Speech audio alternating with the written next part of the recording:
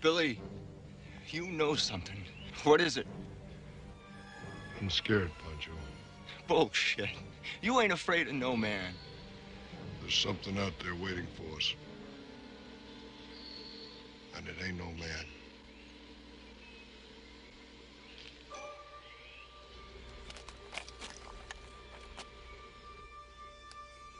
We're all gonna die.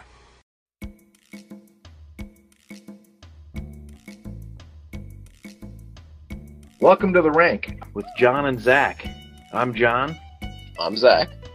We've been friends since Cub Scouts, and now 30 years later, we decided to start a podcast where we'll be ranking anything and everything. You know, the natural progression of events for millennials. For the foreseeable future, we're going to be ranking action movies. After that, who knows? But we're hoping our listeners will get involved and help us decide. You're probably wondering what credentials we have to rank anything. Well, we don't have any, and if you disagree, join the discussion at Twitter at @TheRankPodcast, on our website at TheRankWithJohnAndZach.com, or email us at TheRankWithJohnAndZach@ProtonMail.com. You can also support us on Patreon at The Rank Podcast. And remember, please rate, review, and subscribe so we can keep this thing going. Anyway, enjoy the show. You know, I was noticing tonight, I was feeding the animals tonight, and I realized that I always use an accent when I'm by myself feeding the cats. And only with the cat. What accent would that be? Well, I'm like, all right, I hear you. I fucking hear you. I'm coming. Jesus. Of all accents to use. I don't know why. I'm always just like, and I'm not even doing it justice right now. It's because I did it a while ago, and now I can't think of it again. It's when I'm talking to them, I'm really into that accent. I don't know why. I'm just like, yeah, I fucking hear you. I fucking hear you. That's I have nothing. That's weird. How about that? Yeah, it is definitely weird. But let's talk about why we're here today. We're at the beginning of another episode of The Rank, and thank you for being here. And for those of you who know what this part's going to be, you can skip it. I get it. But for those of you who don't, I just want to let you know what's going to happen in our episodes. We're going to do a brief summary of the movie that we're ranking today. Then we're going to go into the potent notables, and potent notables just means interesting facts that we found when doing research for the film that we're ranking today. Then we're going to go into an overview of the movie itself, which is just a detailed kind of deep dive into the movie from beginning to end. Zach and I will discuss the good and the bad. And then after that's done, we get into the meat, the rank. That's what you're all here for. We'll find out, just how great this movie is, or terrible, or Bloodsport. We are ranking Predator, the 1987 movie written by Jim and John Thomas, directed by one of the best action directors ever, John McTiernan, and starring the legendary Arnold Schwarzenegger. Is he really legendary, though? I mean, I think so. For those of you who don't know Predator, I will once again warn you that we are going to spoil this movie for you. So please watch it before you listen to this, or watch it while you listen to this. And if you do watch it while you listen to this, please tell me about it, because I just think it would be a fascinating thing to hear about.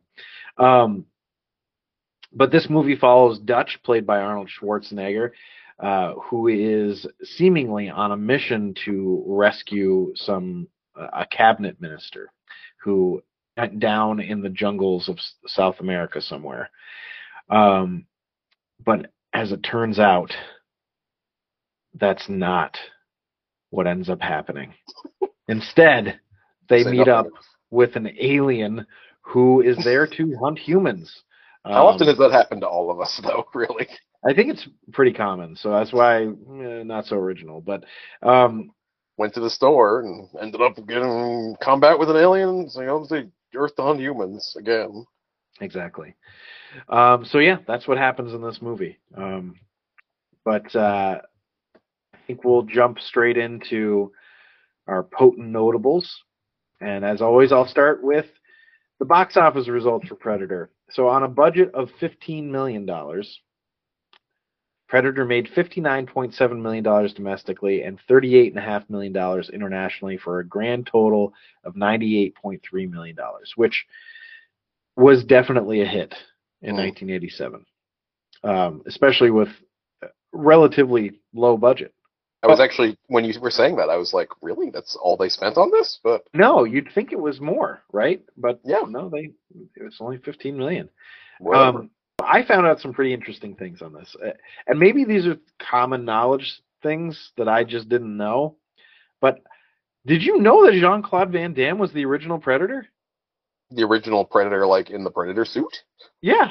I did not know that at all. That's a thing. So listen to this, because this was just endlessly fascinating.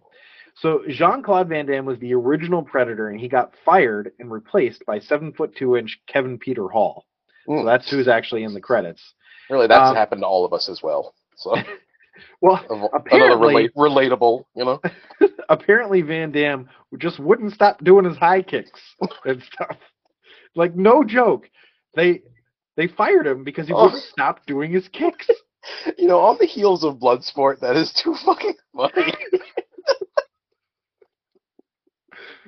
So, you know, this is before Bloodsport. This is before his breakout role, which came the next year. Well, see, if only he had room to express his high kicks in another venue. You know well, what I mean? This is what Jean-Claude was saying throughout the filming here. But what's even better is that there are so many different stories of how he actually got fired. Mm-hmm. Okay? Because, I mean, I was reading on one site about this. So I read several sites about this exact same story. And I remember on one site, it was like, here's some interesting things that happened.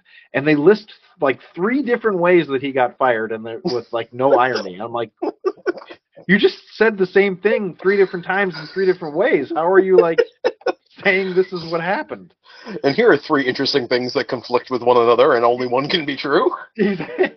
Exactly. It's the Rashomon of Jean-Claude Van Damme getting fired. So they have forgotten what timeline they're in. So they just put them all in there. Same. You know what I mean? Again, for the 3rd time in 10 seconds, #relatable. So one account says that the producer, Joel Silver, this is actually a quote, got so exasperated with the actor's improv martial arts moves that he called him into his trailer for a dressing down. According to visual effects supervisor Joel Hynek, the lecture went something like this: "You gotta stop kickboxing." And look, the Predator is not a kickboxer. But still, Van Damme stood his ground and insisted on his own vision. His own vision for the creature who's Predator. in a suit he's playing. You know, I wonder if the Alien had the same problem in Alien, where the guy was trying to kick constantly, and they're like, no, he doesn't kick. Actually, shouldn't have mentioned that, because the actor who played the Alien ended up, like, dying under mysterious circumstances, and that's a sad thing. Anyway. Oh, that is sad. But still, despite this, Van Damme stood his ground and insisted on his own vision. I already said that. The future star of Kickboxer replied, "I must do that. That's how I see the Predator." It's like such a, like, I don't know. That is, I can't even with Jean-Claude Van Damme right now. But then, supposedly, Silver just shrugged and then fired him on the spot. Okay. All right, fine. You can leave then. Yeah. In that case. But then this is the story from Jean-Claude Van Damme. The costume took about 20 minutes to put on. It was thick rubber, and I couldn't see anything. There was just a small piece to breathe through. I needed cables to move my jaw and head, and it was hard to keep my balance.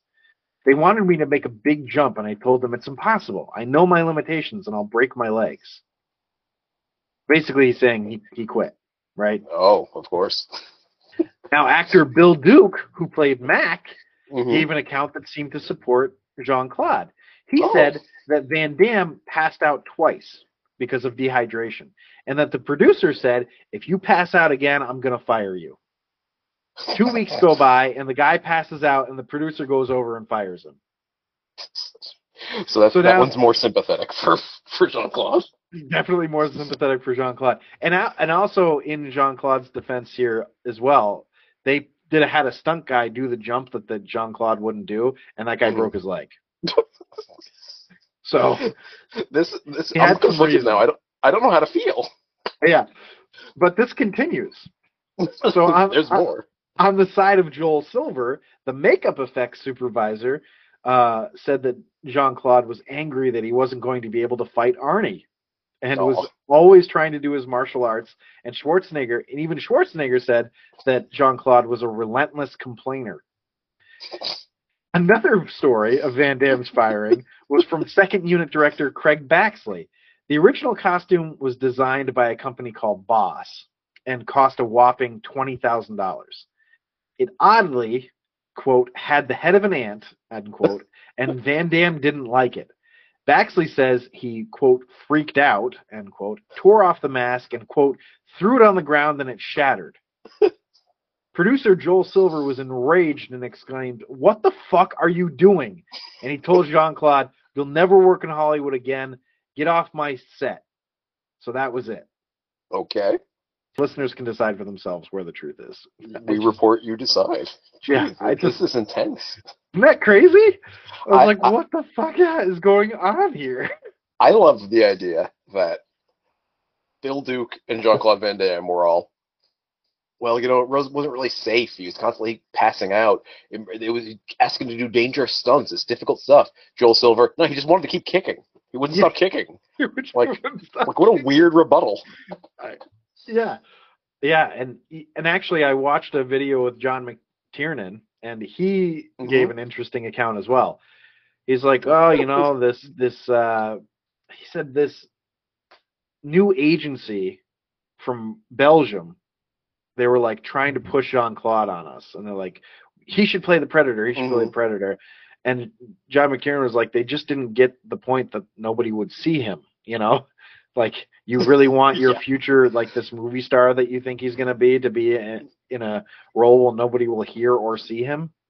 And he said that basically he got there and found out that he wasn't going to be seen and got upset, and they just flew him right back to where he came from. I love the idea of flew him back to where he came. We don't know where he came from. But Why? I was going to say back to Belgium, but I don't Belgium. think that's actually where he went back to. That's where he came from, but it's not where he went. So basically, John McTiernan made it sound like he was there for like all of 2 hours. So it's like, what happened on this set? No one knows. Somebody should write something. I don't know what, but I got to tell you, I really hope that now I'm going to imagine all of Bloodsport with the Predator instead of Jean-Claude Van Damme. I saw where you were going with that. Nothing changes. Like, there's no, like, why is this alien being suddenly here fighting? It's exactly the same otherwise, including, like, him powering up because he's blind. And including him being on the date with what's-her-face. Oh, man, that's good. And he's wearing the same clothes that Jean-Claude wears And the she's entire still time. He's willing not to wearing... fuck him to get into the Kumite. She's like, hey. And once she gets that Predator dick, Oh. she doesn't even care anymore. She doesn't care anymore because she's like, actually, I've had enough of that. I'm fine. Let's just get in a different way. So the guy who replaced Jean-Claude Van Damme, Kevin Peter Hall, as I discussed before, who is 7'2", obviously we all know his name. But I'm not sure we do. No, we don't. But what I thought was hilarious was they used him because he just had a very a big role. You know what he did? I can't. He was imagine. Harry from Harry and the Hendersons. That's a natural progression of acting in Hollywood. I think Harry for Perry and the Hendersons and then Predator. Yeah, I just thought that was really funny. You know what the worst part of Harry and the Hendersons is? What? John Lithgow. That fucker, he ruined Harry and the Hendersons for me. No, I don't know. He might have been good in that. I haven't seen it since I was a kid. Yeah, I haven't.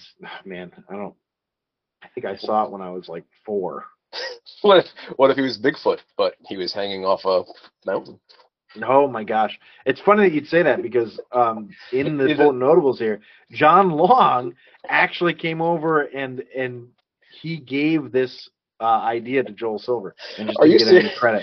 No, Hold on. I'm not serious. I'm not Okay. You kind of had me going.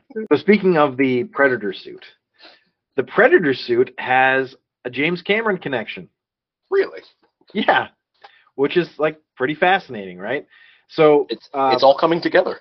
yeah. So the Predator suit, when it first came over, everybody was insanely disappointed with it. All right. So apparently, some said like, oh, it had the head of an ant, right? And Yep. others were like, it had, it looked like, a giant red rubber chicken. So This is a very different Predator. Yeah. With these visions. Exactly. And so because it came over and it was very disappointing, they hired Stan Winston, who apparently was like considered a legend in the design field for this kind of stuff, right? Mm-hmm. So Stan was on a plane to Japan, and he happened to be sitting next to James Cameron. Mm-hmm. And this was while he was working on the design for Predator. And Cameron was talking to Winston, and he said, this quote, I always wanted to see something with mandibles. And the Predator was born. Like, what? I like to imagine that Stan Winston was going in a completely different direction. Yeah. And he said, mandibles. Whoa! Just blew his mind. But no, it ended up being a good decision. Yeah. And I can't think now off the top of my head what else Stan Winston has worked on, but I definitely know that he. Yeah, you know the name, right? Yeah. Like that's the same. I was like, oh, I know this name, but why do I, what do I know it from? Maybe I just know it from Predator. Yeah. Looks like he worked on the Terminator 2 years or 3 years before Predator. Oh, so he knew James Cameron. Jim, because I know him. Oh, like me, he was good close friends with Jim Cameron. Right, exactly. He goes to barbecues at the Cameron household. So apparently, this is according to Gary Goldman, not to be confused with Gary Oldman, who McTiernan hired as a military advisor. According to him, none of the cast was in shape, which I would argue against. Just look at it. But what he meant was like cardio wise, right? So he was actually hired to get them into shape. And quote, this is what John McTiernan said to Gary Goldman. Honestly, these guys look like a bunch of ballerinas. They don't look like soldiers. Well, that's an interesting looking ballerina. Yeah, for real. I don't But, remember that. It makes Black Swan a very different movie. Something. Yeah, really. So the first thing that Goldman did was take them out for a run in the jungle in Mexico because, quote, in combat, if you can't run, you're fucked. That's what Goldman sounds about said. right. So Goldman said that Schwarzenegger did his best to keep up, but afterward, Goldman apparently said, quote, these guys are finished. So this is true of all of them except Jesse Ventura. He really was the body. Who had like no problem keeping up with any of this because he was a veteran of the U.S. Navy's underwater demolition team from 1970 to 1975. All right. Ventura. I'm sorry, just underwater demolition. It's like, I'm just imagining him without like equipment. He's just walking underwater, like, all right, knocks things over. Knock this over now. But Ventura joked, quote, I'll put it this way. I wouldn't want to go in real with these guys, but I'll definitely do a film with them. kind of weirdly, like, weird shade there. I like it. I mean, they're not on my level. None of them are sexual tyrannosauruses, but... So, besides the conditioning... sexual I didn't catch that at first. That was good. Besides the conditioning, Goldman also handled the weapons training. So he tried to get Bill Duke, who played Mac, to fire his rifle in like short 6-shot bursts, and he was like telling them like, don't like you don't want to fire too many shots at once. It'll overheat the muzzle, the barrel, and melt it. But of course, Duke didn't listen. We quote. So we set it up. And of course, the first thing he does is he squeezes it, holds it, and starts screaming. Fired off, I don't know, 200 rounds in one thing, and Bill's just cackling like a madman. I thought, yeah, okay, this is a movie. Yep. And that it seems to have directly led into the actual movie, because I was kind of thinking, I mean, I don't know much about guns, but I remember thinking during a particular scene, well, this is a bit much. So going back to the Predator portion of this, so for the early shots of an invisible predator moving through trees, a stuntman wore a red suit that was removed via special effects in post-production, right? At first, however, this is just a delightful little nugget. McTiernan wanted to use a monkey in order to get smooth, inhuman movements. So a monkey was brought in. Quote, the things that these guys can get done when they want it done, you know what I mean? Like, it makes me think, what can us normal people do? Like, we have trouble just, like, getting by, but meanwhile, John McTiernan can have a monkey brought in to do something a monkey should clearly not be doing, because he wanted it.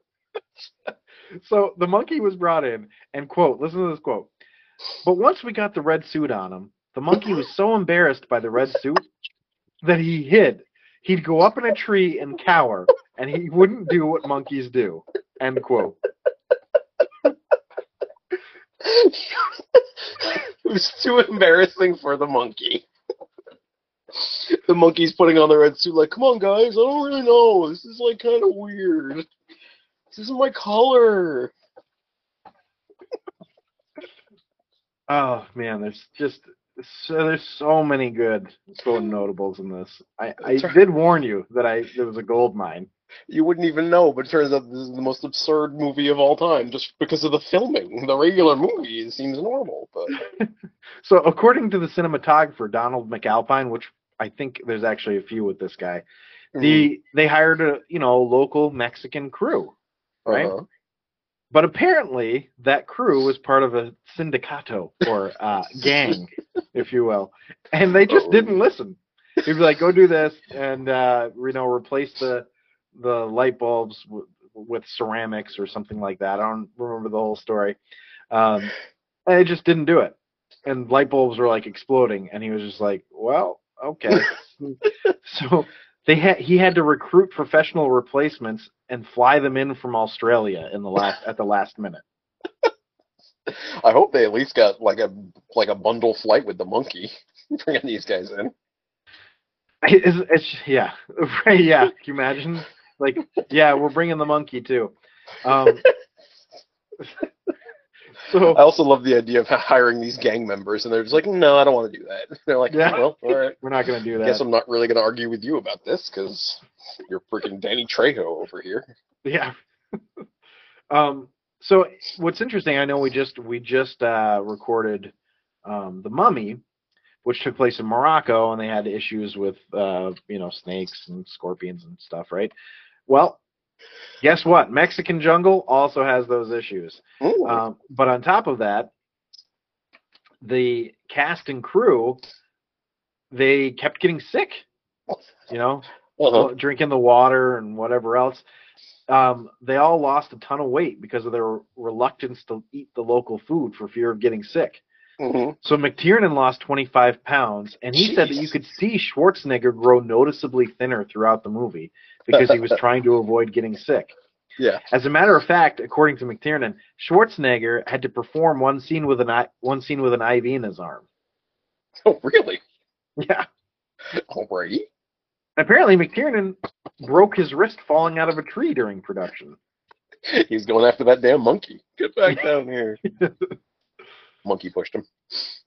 So, another, just in the litany of fascinating things about the production of this movie, the script for Predator was actually based on a joke about Rocky. Okay. This is fitting in so many weird ways that you would never expect. So basically, Rocky IV had just come out, right? And he beat Dolph Lundgren, crazy big Russian, right? Mm-hmm. So the joke was basically that in Rocky V, the only thing Rocky has left to face is an alien, because he's already beaten everybody else. And that's how the Predator was born. Makes sense to me.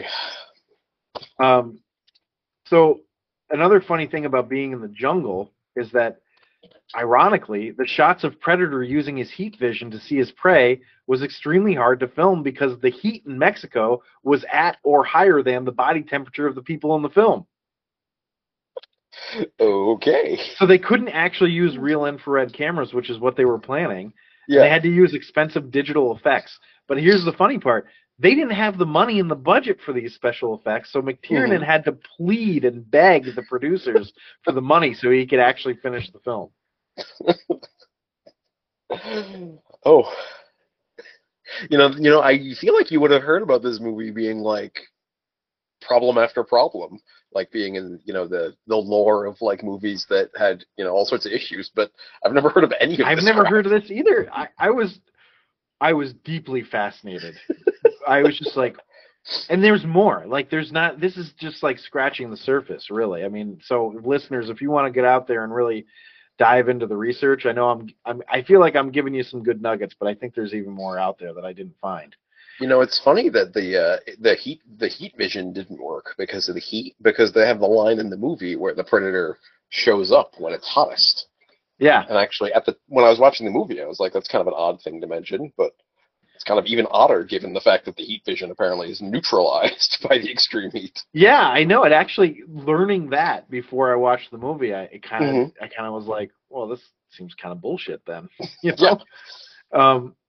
So Arnold was very disciplined on set, and he set the tone for everyone else. Everybody was saying this about him, that like he was a real leader, blah blah blah. He actually got up at 5:30 every morning to get a workout in before going to set, and had an entire gym shipped to Mexico for him to use. He actually said that he, quote, took more abuse in Predator than he did in Conan the Barbarian.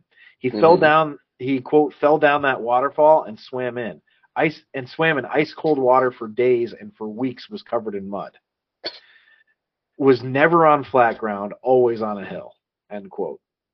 Amazingly, during this grueling shoot, he took a tiny vacation, just a couple days off, in the middle of it, to get married to Maria Shriver, niece of JFK, for those who don't know. And I guess for those who don't know, JFK is John F. Kennedy. I would hope that anybody listening to this would know that, but just to be on the safe side. And to those who don't know, John F. Kennedy was the 35th president of the United States, who was assassinated on November 22nd, 1963 in Dallas, Texas. Playboy Lothario, just like I was going to say. So him, Arnie, and his invited guests, including crew from the film, arrived in Hyannis Friday morning. Rehearsal Friday night, wedding Saturday, then a 2-day honeymoon. He was back on set for Wednesday. Imagine being in this movie or on the crew of this movie and you didn't get invited. Yeah, right. And you just spent that long weekend still in Mexico or wherever. Like, well, didn't get to go back to Hyannisport for that. You know who else took a vacation, small vacation? Jesse the Body Ventura. Oh, where did he go? Oh, yeah, he took some time off during filming so that he could go do a wrestling match. Okay.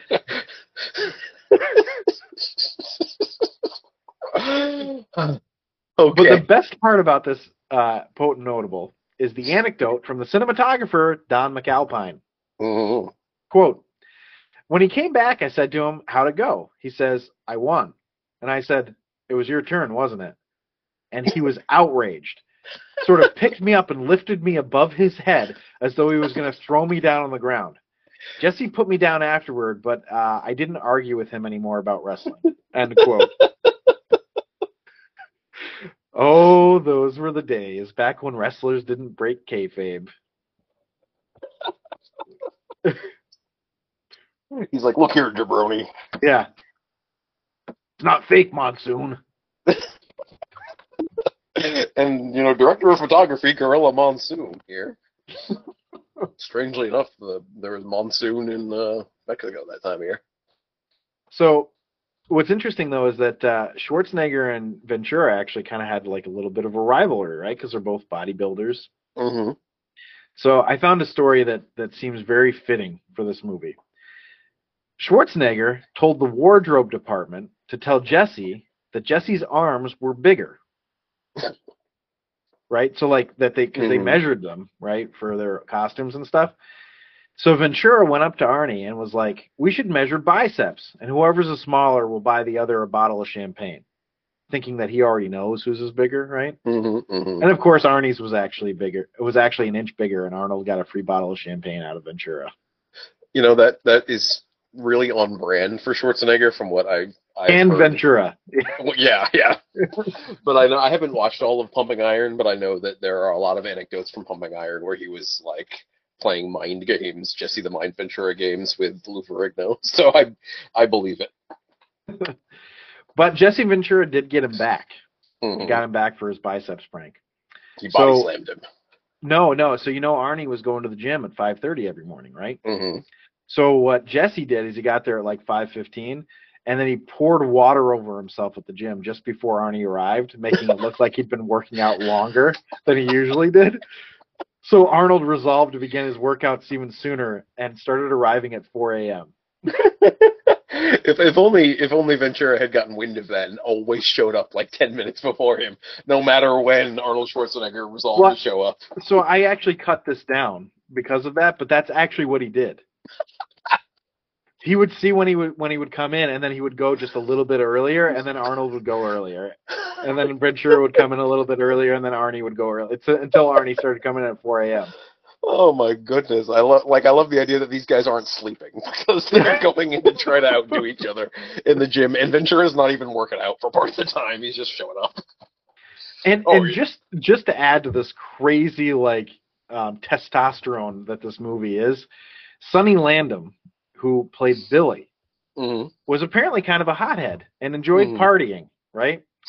His reputation was so bad that the studio's insurance company refused to insure the production unless a bodyguard was hired to protect other people from Sonny. So basically, this guy just followed Sonny around, making sure that he didn't get into fights. I can't help it. Seems to me like, maybe this sent the wrong message to good old Sonny here. Yeah, like, exactly. Maybe you should hire someone else. Yeah, instead of just hiring him handlers. Yeah, exactly. Oh, man. Gotta bring in referees next.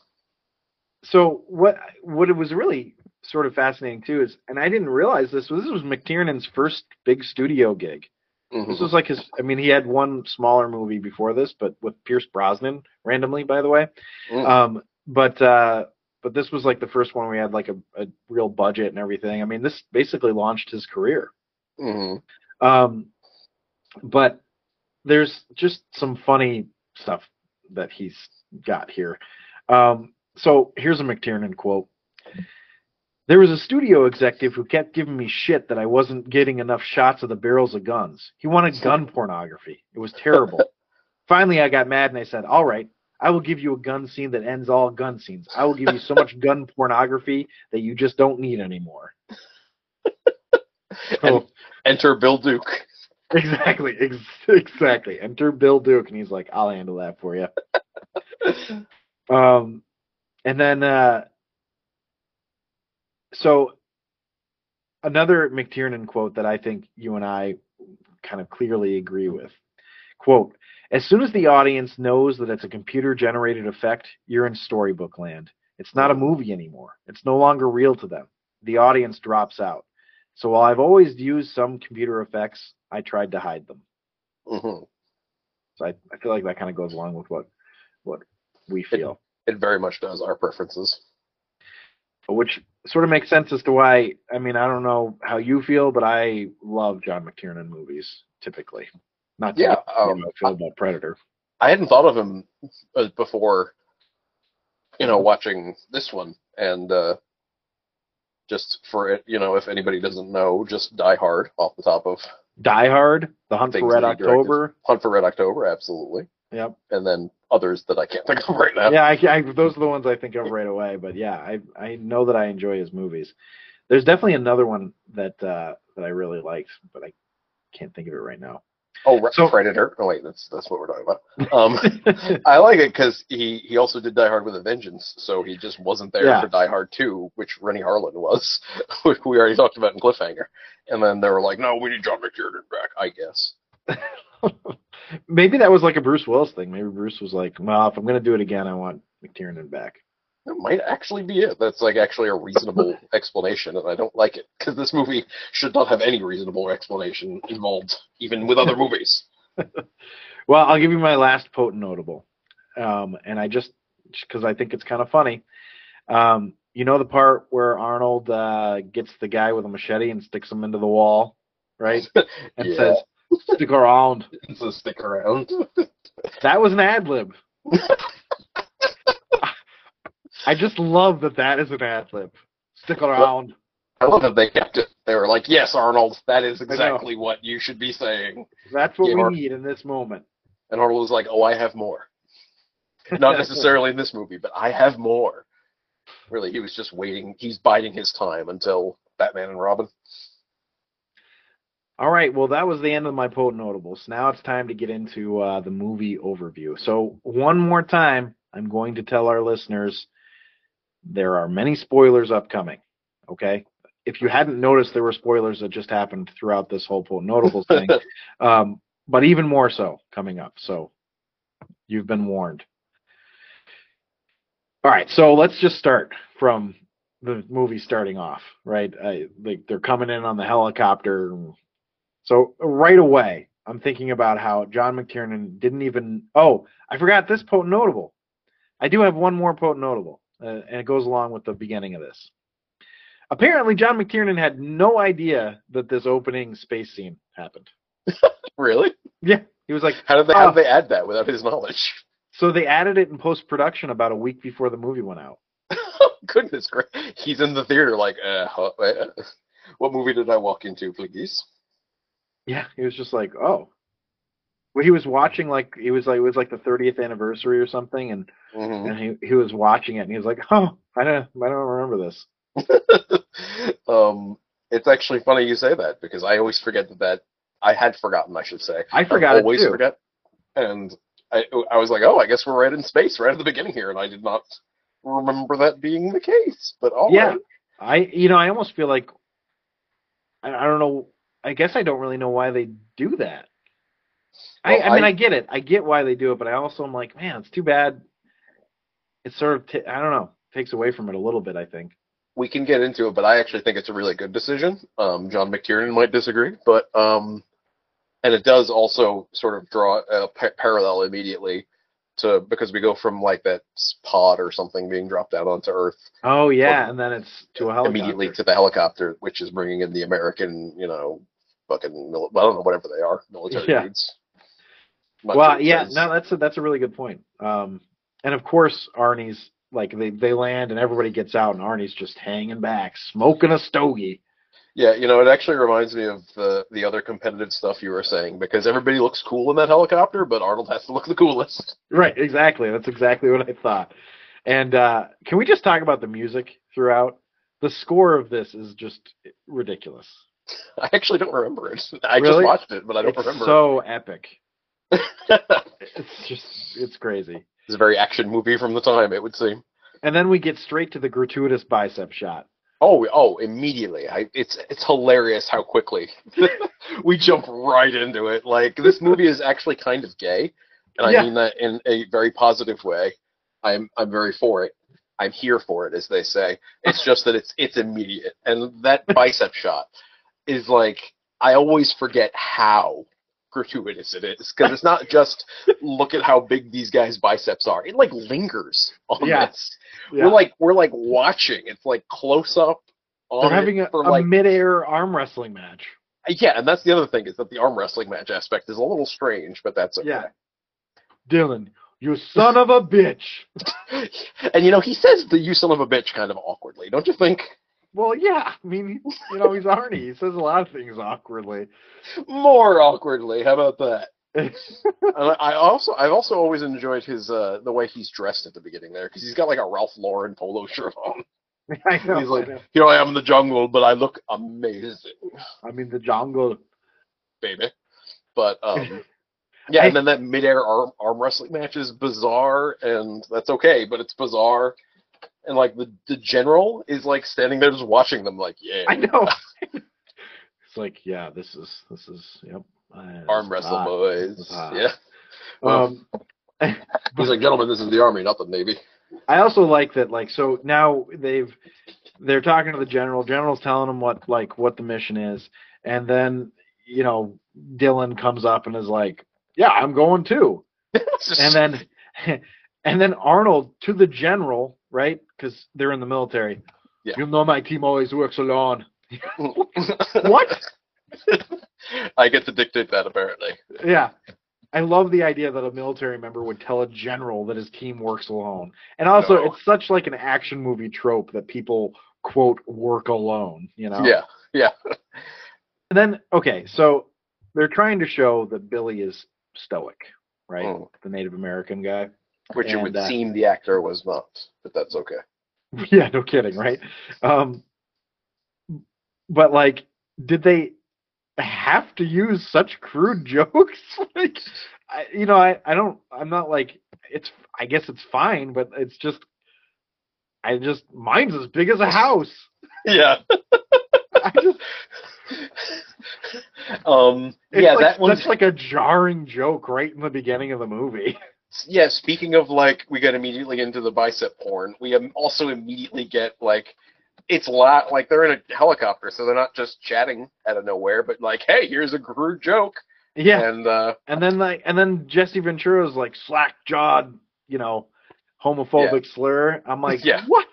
My goodness, I didn't realize how crude it was right from the start. It's suddenly turned into an old Southern lady. My word. This is just immediately strange. I wanted to mention, though, before I forget, because I'm going to forget, the guy who tells the suggestive jokes, which is entirely vagina-based humor. Shane Black. Shane Black. And also entirely large vagina-based humor. It's not just vagina. He has two jokes, and they're both about gigantic vaginas. Very strange preoccupation on his part. But Shane Black himself ended up directing and participating in some good action movies. Just wanted to mention that, because I did not realize it was the same Shane Black until basically tonight. I was like, wait, is this Shane Black? And I was like, fuck, it is. Well, let me tell you, there was a notable worthy thing about Shane Black, but I just felt like I had too many. So Shane Black was actually hired for this movie. This was after he had penned Lethal Weapon. Mm-hmm. So they hired him for this movie. They were like, okay, you can be an actor, but the main reason that we're having you on this movie is because we want you to do rewrites if needed. And then he refused, so they killed his character off. Which, well, there's hilarious to me. There's a chain of events. Unless there's some dispute about exactly why they killed his character off, that it's just waiting for us to uncover. So it seems like Carl Weathers and Jesse the Body Ventura don't like each other, which I just thought was just it had a very like a wrestling bad guy versus good guy vibe to it. It did. The cool thing that McTiernan said, which it stuck with me while I was watching this movie, is that he said, I filmed this the way my 14-year-old self would have wanted to see it. I filmed this for 14-year-old boys. Well, it's funny because it's R-rated, but he's like, well, what did I want when I was a 14-year-old boy? Things I wasn't allowed to see. That's what I wanted. Right, and it makes sense, right? Because everybody's got gigantic guns, and everybody's gigantic pussies, just yeah. And they're all acting like ridiculously macho and everything. I came back to the music again as they're like going through the jungle after they've landed and everything. What I wrote was, I can't decide if I really like it or I think it's really ridiculous. I think it's probably some of both. I also couldn't help but feel like, of course, the Native American is an excellent tracker and the one who is first thinking something is fishy, Yeah. It's hard to get like too judgmental about it because it was the olden days, and by the olden days I mean 1987 or whatever. Yeah. But it definitely felt a little like, really, he's got to be like, they were one like, flute on the track away from being like just beyond. I know. Like, woo-doo! And they go, oh, well, okay, well, he's obviously communing with the spirits or some shit. I think it was the actor who played Chakotay on not Deep Space Nine, on Star Trek Voyager, who was like, "Why is there always like flute music playing when my character is having a moment? Like, why can't he just be a guy?" But yeah, exactly. But actually, I liked the character of Billy, I did too, despite the questionable racism. Yeah, no, I'm with you. You know, I will say though, like, I suppose if there's going to be like a stereotype, it's not. It's a nice one. Yeah. and they do make it seem like it's really important. You know, like it's a valuable skill. Yeah, it's not because like something bad. He's the first reason that they know that something is fishy. Right. Exactly. Something's predatory. They do build good tension here. No, fantastic tension. I mean, we'll get to that, I guess, probably, but yeah, and it shows like what they're going up against and everything. So,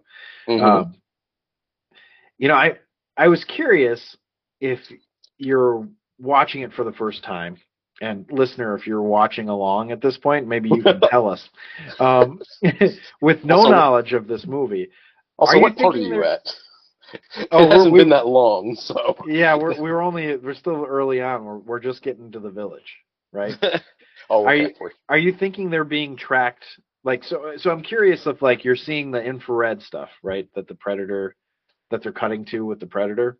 Mm-hmm. But are you like, if you know nothing of this movie and you're watching them being tracked, do you think it's the guerrillas that are tracking them? You know, that's a good question. I'm just curious.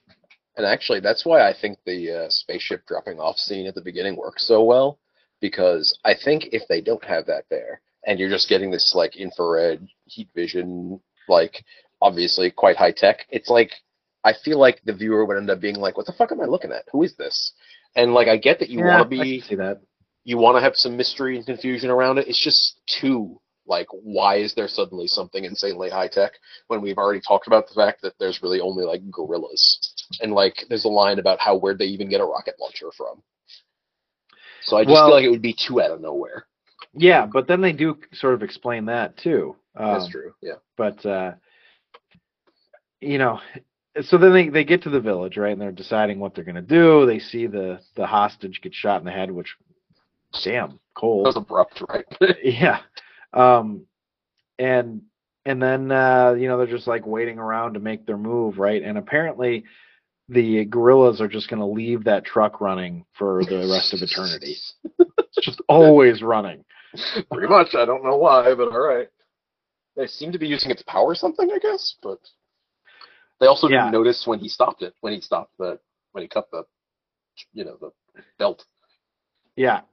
I mean, so, this is where like they're like sneaking in, they're doing their thing, and then Arnie's just like, fuck this, and he lifts up the truck. He just lifts the back of the truck up and is like, there it goes. Like, actually what I want to do is blow everyone up. Forget the sneaking stuff.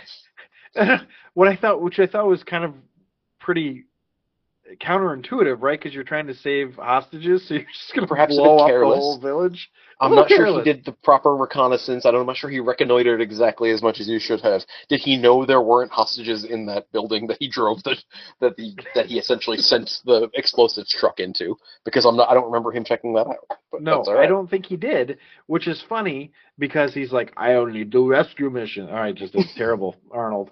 But no, I like that. That's the thing. That was awesome. That was incredible. I'll do my Jesse Ventura if you do that one for the entire rest of the podcast. No, I'm not doing that. You're not doing that. I'm gonna. Mostly because I enjoyed doing this. So, yeah. You're like, okay, that's enough of that. Anyway. Well, I enjoy the Jesse Ventura, but I just... Me too. How sustainable is this, though? No, it's not. That's why I don't want to do it. But yeah, no, but I just think it's funny because he's like, I only do rescue missions, I don't do these types of missions. He says this to Carl Weathers later. Yeah, but then he murders. But he's just like fucking killing everybody. I'm like, yeah, you don't do these types of missions except you just blew up a whole village for no reason. that actually really worked against the character for me, and I was Yeah. thinking that at the time because I was like, we're supposed to be setting him up as like a good guy, I guess. Like he doesn't want to kill innocents and he just wants to like do good stuff or whatever. And then Yeah. he just kills this entire camp. And you're in I mean, I get why they do the whole camp scene is just to establish that these guys are like badasses. You yeah, know? but you can do that without blowing up a building Right. yet with a I'm truck. with you. I'm with you. Have you've seen the James Gunn Suicide Squad, right? Yes. Yeah. The recent one. Yeah. Yeah, the Yep. most recent one. It reminds me of a scene in that where they're like going into the camp. Actually, it's a camp of gorillas, and they're just indiscriminately murdering everyone, including Peacemaker and Oh, Idris yeah. Elba's character, having a contest to see who can kill more people. And then it turns out that they were the good guys, and they're like, oh. It reminded me of that, where I was like, are they even sure who they're killing here? Yeah. Right. That's a good point. So I actually kind of good wondered, scene. is that like a direct correlation between, not necessarily like, I'm making this scene in answer to Predator, which is, a Maybe he 40-year-old did. movie. It might have been what he was thinking of. You never know. Maybe. But anyway, I was like, this is quite the action movie cliche where they're just, all right, guns blazing, boys. I know, Yeah, and like Jesse Ventura's shooting a freaking rail gun. I mean, yeah, like, seriously. That was What? talk about overkill. Like I feel like he could have gone with the smaller arms to begin with. He's like, no, nothing about these arms are small.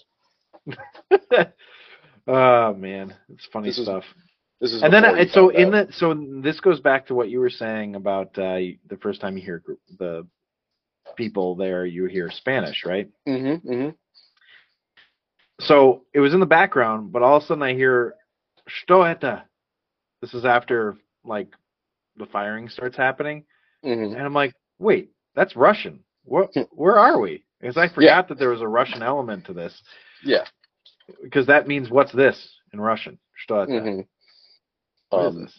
Yeah, you and Bill Duke's character both figuring out that, hey, there's something more going on here. Yeah.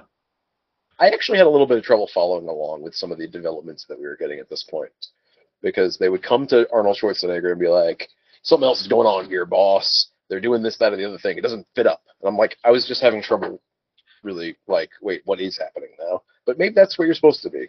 Maybe you're supposed to be just kind of confused. Well, yeah, I think you're meant to be confused. I think all you're meant to do is be like, so okay, something's going on where it's not just gorillas, and it's clearly not some ambassador or whatever, the cabinet minister. There's something deeper here, right? That story felt flimsy at the beginning, already. So Yeah, exactly. So it's just like pointing it out, right? So they didn't need to give you too much they're just basically confirming your suspicions at this point, right? yeah, you're right. That makes sense. But let's just talk about stick around. Stick around. Because what I didn't, so I was like waiting for that part because I had seen it was an ad lib, so I was like, ad lib, and then like 2 seconds later, knock knock, Also good. What? Come on, Arnie. I like to imagine that Arnie did the stick around first, and then they were like, "Oh, we're gonna keep that in. It was fun." And then he kept trying to do more. Yeah. Hold on, I've got more. Knock knock. Haha, get it? Because I'm knocking on the door. It's like because I knocked. Actually, So, and then they did acknowledge the language like we were talking about, but then we get probably the most macho line of any movie ever, right? And it's spoken by Jesse Ventura. of course. And I actually love that they had Shane Black there to react to it. Because I think it makes it a better line, right? Because he goes, I ain't got time to bleed, Yeah. which is just ridiculous, right? Yeah. But then Shane just looks at him as like, okay, all right, sure. You have time to move? Yeah, I like the follow up to that was funny. All right, big guy. But yeah, no, that like line was actually so macho. It almost didn't feel like it belonged to me because it was like really, Yeah. really, and we gave it to him. Like, Yeah. you Yeah. say so. I mean, I enjoyed Jesse's delivery of it and everything. I mean, I don't think that it goes as well as if Shane isn't there to like comment on how ridiculous it is. Otherwise, it's a little too serious, like an attempt at badassery. Right, exactly. Um, then we go back to Arnie, and he's arguing with Dylan, right? And my men are not expendable, which I thought was ironic because he ends up in the Expendables franchise. I know. It's odd.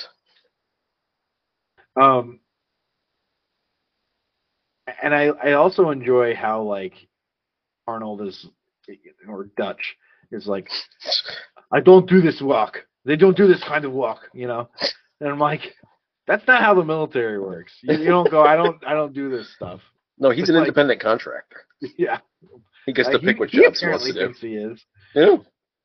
Well, who's going to tell him he isn't? And it's funny. I remember watching this for the first time when I was a kid and thinking like that it took a long time to get Billy to laugh, but it's really just two jokes.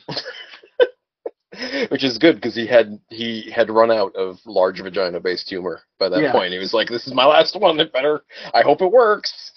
I don't have any more after this." I think that Carl Weathers' character, first of all, I have to say, his character it really pissed me off throughout most of the movie. But he does a good job of showing how much of an ego his character has, because he like gets so embarrassed when the girl gets away. Yeah. I think it's actually the way he did it was like a good choice, at continuing to establish kind of how annoying his character is. Yeah, in my memory, the character was like much cooler than he actually is. Yeah. Yeah, exactly. I was surprised that, like, I don't want to say he screws up, but he's kind of a jerk, and he can't just watch this chick, and like he sends I think Pancho after her instead of going after her himself. Yeah, exactly. And then the Predator kills Pancho. Yeah. Well, he kills whoever Shane Black is. That's the first one who dies. So Hawkins, I think. Hawkins, yeah. And then you almost get kind of an impression like the Predator's kind of virtuous, like he's protecting the little lady there. I couldn't help it. It was a surprisingly engaging movie. I remember really enjoying it as a kid, but I didn't know if it would hold up. But at this point in the movie, I'm like, wow, I'm like really engaged. I was sort of surprised at how like into it I was, Well, yeah, I think that goes a long way. The aspect of it that kept me engaged was the building tension, like you mentioned. Yeah. So I wanted to bring that back up, where it's like it actually was quite suspenseful. Yeah, it was. I mean, I know there's a lot of action, but there's also a lot of them being tracked through the jungle, which is like kind of claustrophobic and eerie, and yeah, and it was quite eerie. It was interesting, and that's where actually I think Billy's character actually worked, despite being a bit of a racist caricature. But like they acknowledge that, like, hey, Billy isn't the type of person to get scared about stuff. So what's he scared about?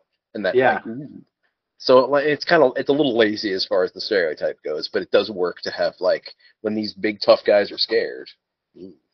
Well, and the thing is like you sort of needed to have that type of character. So, I guess if you're going to have that type of character, it's kind of nice that you did choose an actual Native American person to do it. Yeah. So instead of just some white guy. Yeah. So I guess there's that.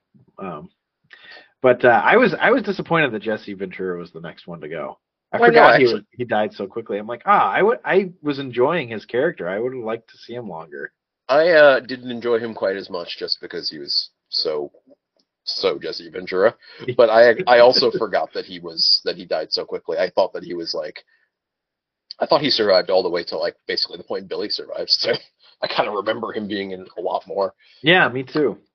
And I also was a little off-put, I suppose, because I did not really pick up on Mac and what's his name? Blaine. I did not pick up on them being quite as close as Mac acts like after that. I agree with you. I thought it was kind of like, all right, Mac, Yeah. Sort of came out of nowhere. Yeah, like I saw that they had that scene where they were talking, but like they say like one thing to each other in that Yeah. scene, so it just didn't feel like that big a deal. But Yeah, I'm not, I agree. I'm not, but that's all right.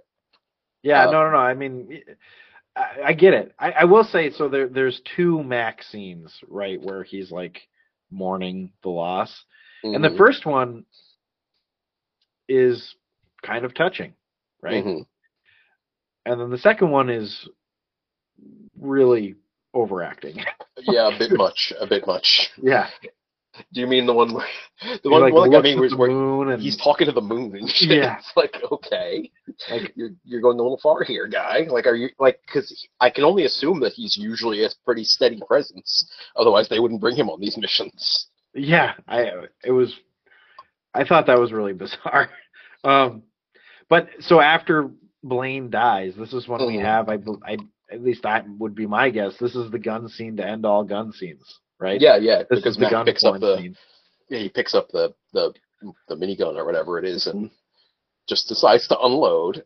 And Yeah, like, are these trained military professionals? Because like, do any of them even know something's there? Because they're all just like, and it felt like guys were just pouring out of the jungle, like, oh wait, we're shooting at something. Well, I want to shoot too. And yeah. they just decide to empty all of their magazines all in the same, I'm like, what a 10-foot radius. waste of bullets, you know? For Like, real.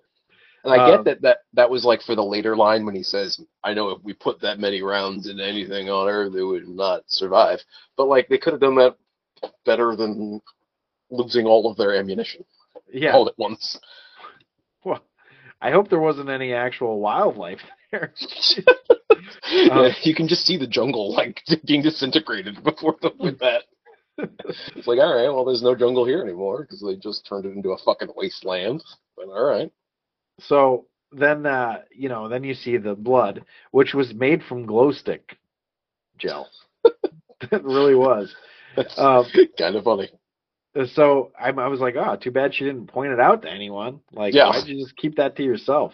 Yeah, Um, again, in my memory, they saw it there, and that's Me when they too. took I the was "We can thinking kill the it" same line. thing. And I mean, like, it was a missed opportunity for the Hmm. characters. Which the fact that I was feeling that strongly about it made me think like, well, I guess I'm pretty engaged with this. Yeah, Um, exactly. so and then like we move a little bit further on, and all of a sudden now the girl has like, what's going on? Like she took her jacket off or something? Like she's Hmm. super sexy all of a sudden. Like you get like the side boob or boobs almost coming out of the side of the tank top. I'm like, No, whoa. no, you're absolutely right, and I wasn't really primed to notice that, but I did notice it, and I don't remember what she was wearing before that. Right, But me you're absolutely either. right. I'm like, what happened here? Yeah, something's different because suddenly she's Rachel Weisz, in the boat scene out of nowhere. Suddenly Right. we have to edit out her nips. Like, what happened?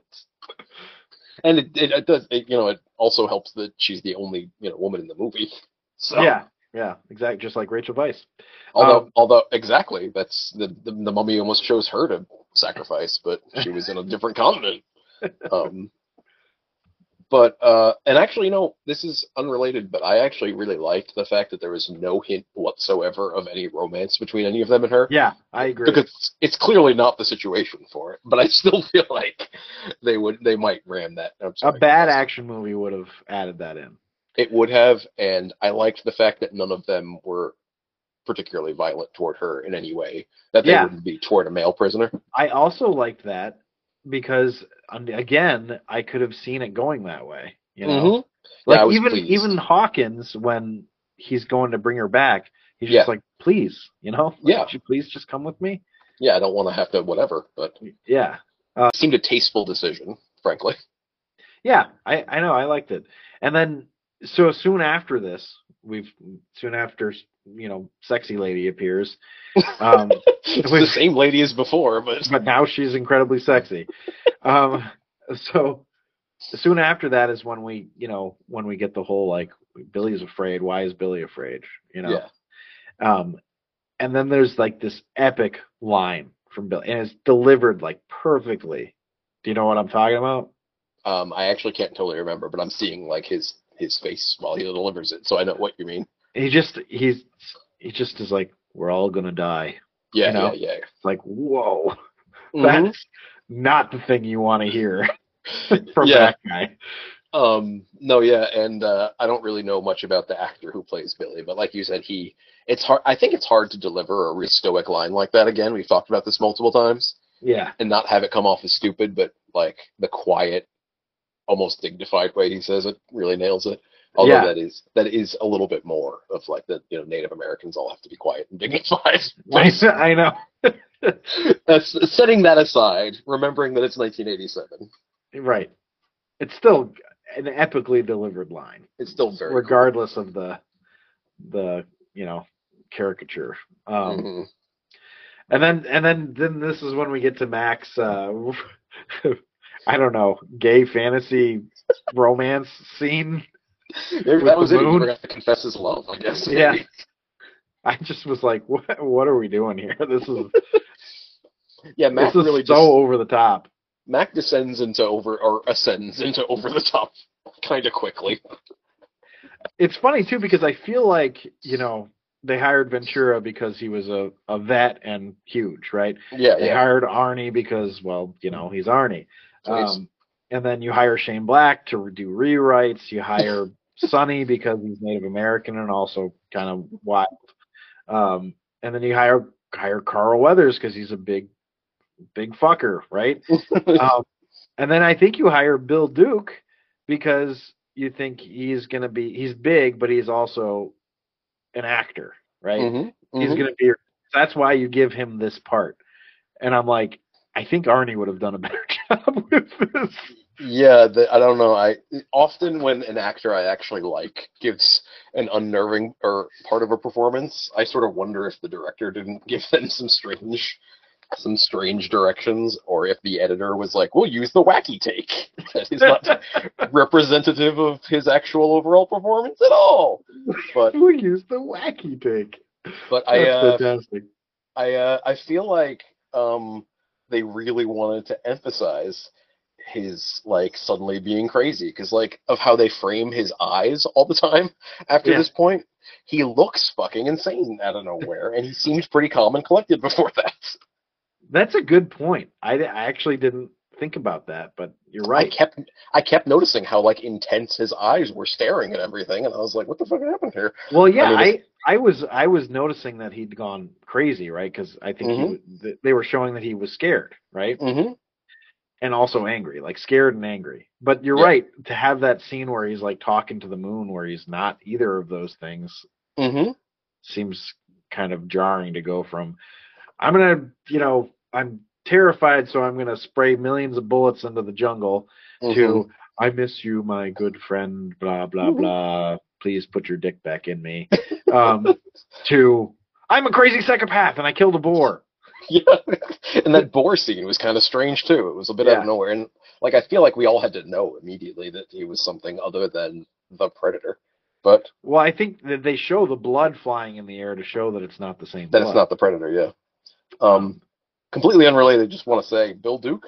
Just looked him up. Born in Poughkeepsie, New York. Hey, all right. He just went up in my book. Who knew? He's 79 years old and still, I guess, with us. And just other coincidental, John McTiernan, born in Albany, New York. This is like an all upstate All right. affair, except for Nice. everyone else. That's awesome. I didn't know he was born in Albany. That's cool. Yeah. So who knew? Let's see. Hold on. Let's see where the Predator was born. Predator. Oh, he's not a person. So Schwarzenegger was born in Austria. I thought it was going to be Albany again. Oh, man. I had no Total idea. bummer. That one really threw me off. I really had no idea where he was from. But Where was the boar born? Let's see. and where was the Austrian born? So I did think this part was kind of funny, right? Because she finally is like, I found his blood, Mm-hmm. right? And Arnie is like, this is a good thing because if it bleeds, we can kill it, right? Mm-hmm. Which is, that's actually a good line. It didn't bother me in the slightest. But what I did think was funny was that it killed the guy who said he didn't have time to bleed. So That's a delightful little because irony you found there. well, because if it bleeds, you can kill it. But if it's a guy who doesn't have time to bleed, you would think, by logic, then he I don't know. couldn't be killed. Well, that's why he shot him directly through the torso. Yeah, And it just and Jesse exploded him. Yep, that he's the only way he could get him. He knew. He was like, I can't lead him to death. He doesn't have time for that. Despite the fact that he does have time for it, given that they're not doing anything else. And I didn't understand, like, when they finally found out the blood, why didn't they go back to where the guy was killed and try to track the blood? That would be a good... You see, that's why it would make sense for her to have pointed it out quickly. Right. So that they could actually do that if they'd wanted. Right. And also, she didn't really show them the blood. It might have been helpful for them to know that it's fluorescent green. Yeah, not no red. kidding. There's a serious flaw in this Hunter. Yeah, because she just mentions it, and they're like, oh, cool. There's blood, I'm glad. Yeah. She's like, oh, wait, also... I think the only reason they didn't do that is because it wasn't revealed that she could speak English back when she found the blood. Right. And they wanted to do that weird reveal about how she speaks English, even though it's not actually that surprising. Well, so the next thing I wrote is Carl Weathers' character is really fucking annoying. And then the next thing I wrote is, why is Mac using his sweat to shave? That's actually a great point. It's the second time he does it, too. I don't know if you noticed that he does it the first time when they're in the chopper. I didn't Yeah, notice it then. I noticed. I was like, what is he doing back there? And he's fucking shaving? Like, what a relaxing activity, I guess, to take out your Bic disposable razor. So I just, Carl Weathers was really, like, wearing on me. I was like, why is he so fucking negative? Like, he's against everything. He's against everything, and he can speak Spanish, apparently, but he needs Poncho to Sure. translate, apparently, but then also disagree with Poncho's translation. That's a good point. Like, why are you being just weird? Like, because he's like, that's not what she said, and then he never says what he thinks she said. He's like, what she said doesn't make any sense. It's like, well, then fucking stop. I was like waiting for that to hear what his interpretation of it was. Yeah. Yeah. But no, he just has to say that and then move on. And I'm kind of with you on. I remember Carl Weathers being better in this movie, like being like more of a leader. More likable. Yeah. Not like, because I actually charismatic. think his acting was Oh good. yeah, no, I'm not saying he was bad. It's just the character is like fucking, the character is fucking annoying, and I knew he was gonna have a redemption, but like I was just like really excited for him to die. Like, get this can't wait for him to be not in this movie anymore. Yeah. Can we get Jesse Ventura back instead? Seriously. Can we trade? So then, now they're like, okay, we all need to get the F out of here, right? This is, we're being hunted. I think we're past that point, but yeah. Yeah, and so this is the first, get to the chopper. Right. Which I forgot was from this movie initially. I don't know. The only reason that I remembered that it was from this movie is because of doing the research. Yeah. I was I like, don't know what movie I from thought it was from, but I think I thought it was from something else. I don't know what. I think that I thought it was like True Lies because of, he's like hanging from the helicopter. From the helicopter, and he says you're fired. I'd love to find out that every last one of these lines, is ad-libbed. And I'd love to find out that he was constantly forcing them. Forcing his catchphrases. Yep, and he'd get like 1 out of 100, like actually left in the movie, and they're like, fine, that one's acceptable. The rest were not. Well, I've got a good one for the Terminator whenever we get there. Oh, we'll get there eventually, yeah. So but what was weird though is I like heard him say, "Get to the chopper," and I was like, I remember it being bigger than that, like more. Yeah, it's just he says it once and he kind of yells it, but it's not as big, right? When people like mock it, it's like a really shouted and big statement, but no. Yeah. Well, so to your point from earlier, the next thing I wrote is Max lost his mind. Yeah, for real. And then the next thing I wrote was, because I wrote Max lost his mind, and the next thing I wrote was, well, now it's literal. It was all foreshadowing about how Mac actually loses his mind in that his brain gets shot out of his head. Skull. Yeah. I was like, man, that's a gruesome kill. Yeah. And then the Predator kills Billy, but we don't actually ever see the Predator kill Billy. No, we just hear him yell. Yeah, and I actually feel like that's a missed opportunity. Because when I'm watching this, I actually believed that Billy could have put up a fight against the Predator. All the people there, I felt that way. I kind of thought that he was going to like give them a lot of time to get away because he traps him on that bridge and he's gonna die, but he actually holds the Predator there for a minute. Right, that's what I was thinking. And I thought it was also really trying to explicitly establish that the Predator kind of meets you on your own terms. I thought it was trying to show that if you only have a melee weapon, the Predator will usually kill you with his melee Wolverine claws or something. But we don't see, so I don't know if that's the case or not. And I feel like he deserved a better death scene than he got. Than off camera? Yeah. Yeah. And then, then we get to the gigantic gun that Arnie has. Mm-hmm. And then, and now he's fighting the Predator. And then he goes, "Get to the chopper!" Mm-hmm. And I was like, oh, there it is. There's the epic line. Yeah. Which I presume she does. We kind of lose track of her at that point. Yeah. And actually, Carl Weathers has died at this point. We forgot. Oh, yeah. Well, which I only mentioned because I thought it was funny most of the movie that he was dual wielding his weird, semi-auto, whatever. I don't know what kind of guns those are. I don't know if you can notice. I'm not really a gun person. Guns. Yeah, he has two of them, right? Yeah. And I was like, how convenient, given that his right hand gets blown off because he still's got the left one. That's right. Yeah. And I know that this was his redemption arc. Mm-hmm. And as a kid, I remember he did it. He finally really came around. Yeah. But watching it this time, I was still just nah, not enough. Yeah, he didn't really actually accomplish much. Yeah, he did not do much of a redemption. He just was here's my sacrifice. And didn't end up particularly mattering. No offense.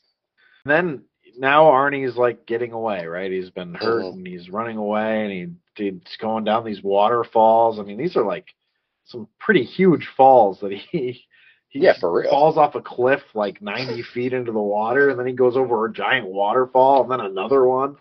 Yeah, I remember thinking at the time, I hope he doesn't have to get back to the chick because I don't know where she is at this point. Yeah, really. I mean, what I'm hoping for him is for the actor, how many takes did that have to? The stunt man. I hope that was just a one take. They're all right, climb back up. We need another one. Yeah. We need a different angle of you going over the fucking highest waterfall on Earth. I will say that the way that they have Dutch Arnold discover that the Predator is using infrared is actually pretty cool. That's such a badass scene. It's a very cool scene. It's very very visually striking the way he's huddled there and looking up, obviously scared, but also putting it all together. Yeah. And it's perhaps a little much that he has to take the mud off of himself and look at it on his own hand, but they're trying to visually cue to us that he understands it's the mud. Right, exactly. We're in the final showdown here. I don't want to get too much into that either, because I know we're going to talk about it, but I did love the idea that he made this shitty bow and arrow to fight the Predator. Yeah, I don't think making those is as easy as all that. Yeah, no shit. And I liked the it was almost like he was just an excuse to work out. I don't know if you saw the scene where he's bending it over his shoulders. He's like, oh, yeah, some good core work is what it looked like he was doing. And I liked that we established that he knows how to do some of these low tech primitive kind of traps. But he does a lot of them kind of really quick. I know it's the middle of the night by the time he's done, but it's a good thing the Predator didn't come back to try to get him. Yeah, no he's kidding. busy. He's pretty busy braiding ropes out of vines and shit for this. Yeah, I mean, I will say though that when he actually shoots the arrow from it, it doesn't look very good. No, it looks pretty crappy, and it looks like he could have just tossed it. Frankly, right. He could have just lawn darted it over there. He right. Really needed his cool bow and arrow. But so I will give them credit for not making it look better than it should have. It suddenly have a compound bow out of nowhere, Right, exactly. But then he doesn't even use the bow all that much after that, so it seems a bit seems unnecessary. I agree. Then he's got spears, I guess. And again, we're going to talk more about the final showdown, so I don't want to get too much into it. But I remember thinking while I was watching it, I'm like, we got this like advanced enough to have space flight and advanced enough to like go trophy hunting for humans. Mm-hmm. You'd think they'd have more vocalization besides grunting and screams, Don't forget maniacal laughing. Well, that's so this is what I wrote. I was thinking that an alien that was this advanced you'd think would have vocalization besides grunting and screams. But then I thought maybe it's the equivalent of us grunting and saying woo and shit, woo, and like that kind of like just like screaming about stuff, Mm-hmm. And then the next line is, well, apparently they can laugh maniacally like a human. Exactly. Maybe that's the bulk of their communication back on Planet Predator. Maybe they mostly laugh at one another. And then it ends. Sort of Mhm. abruptly. Again, another action movie without a ton of exposition at the end. Mm-hmm. Just ended in like a feeling of relief. I am I'm noticing a bit of a pattern that action movies used to end a lot more abruptly than they do now. Yeah. These older we've ones. talked about it. Go ahead. Yes, specifically with Central Intelligence was the one that we noticed kind of, I don't want to say it drags, but it has a longer ending than all that. Whereas like Cliffhanger and Predator are just kind of over. Yeah, exactly.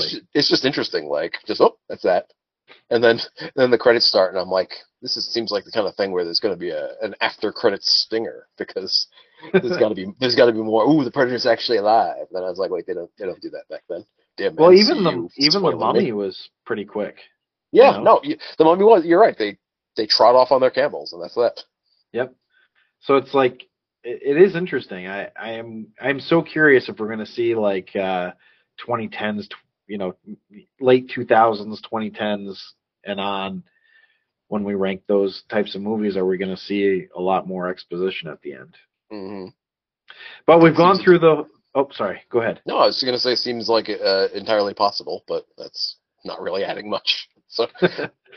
Well, no, I think I mean, it's like in my memory, it feels like that's what happens. Mm-hmm. So I'll be curious to find out if it actually does. But we have reached the point of the show where it's time to rank. That's time for the rank. It's the eponymous part of the show. That's right. The eponymous. Hip Hop Anonymous. The hip hop hippopotamus part of the show. But so for those of you listeners out there that have not listened to our episodes at all, let's pretend we're getting like more and more listeners constantly. Yeah. At this point. all of you newcomers. Yep. You can ask your friends and family exactly how it usually Yeah, actually, goes. you know what? I'm gonna stick my nose up at. I'm not even gonna explain this next part. You just ask somebody else. Yeah. This is common knowledge at this point. If you're not on board, I don't know what to tell you. Well, so what we do is we rank on 10 categories for action movies. Mm-hmm. Story, acting, originality, action sequences, chase/fight sequences, film coherence, hero appeal, villain appeal / hatred, supporting characters appeal, and the final showdown, which is hero versus villain. Mm-hmm. We rank them on a scale of 1 to 5, 1 being the worst, 5 being the best. We add them up together, both of our scores, and that gives us our ranking. And so far, we've ranked Aliens, Cliffhanger, Central Intelligence, Bloodsport, and The Mummy. And Aliens is still on top, and on top by quite a bit. I am curious if Predator will make any kind of dent in that, or if it's going to end up next to Bloodsport, which is right down at the bottom. So, we're going to dive in right now, and we shall see. We shall see how Predator holds up. So we start with story, and I'll let Zach start. So it's going to seem like I'm being silly because in the last episode with The Mummy, you gave the first ever by quarters score, and I'm going to give the second here, but I have kind of a reason similar to yours. I'm going to go with a 4.3. Oh, okay. And the reason being is that it's higher than 4.25, but not quite 4.5. Yeah. And this is because it is frankly a really good story. I know it's the Predator, but at the same time, I like the idea that if you're like, I like that they said, okay, so it's like a high-tech alien. He's going to come to Earth. He's going to hunt people. But why is he doing this? He's a trophy hunter. I like that. I like the fact that they have the line in the movie where they realize he's doing it for sport. This is not presumably he. He wants it to be fun. He's playing a game. Right. I like the fact that we get that scene where he's actually cleaning the skulls so he can take them as trophies. I like that we see that. Yeah. I mean, I'm pretty far off from you on this. I gave it a 4.25. Oh, so I thought you were being. Apparently, I cannot read your sarcasm because I was like, "Oh shit, what'd you give it?" But yeah, go ahead. Well, no, I thought it was a great story too. I mean, same thing. It's got the survival horror action story, and it was cool because it was essentially like a bottle episode of a sitcom. It's all taking place in this one thing, and it it was a very apt what you said. It felt very claustrophobic. Tension just keeps building. Yeah. So yeah, I really liked it. That was the key thing for me too, is the tension and the fact that it was more suspenseful than actionful for a lot of it. I know words. Why?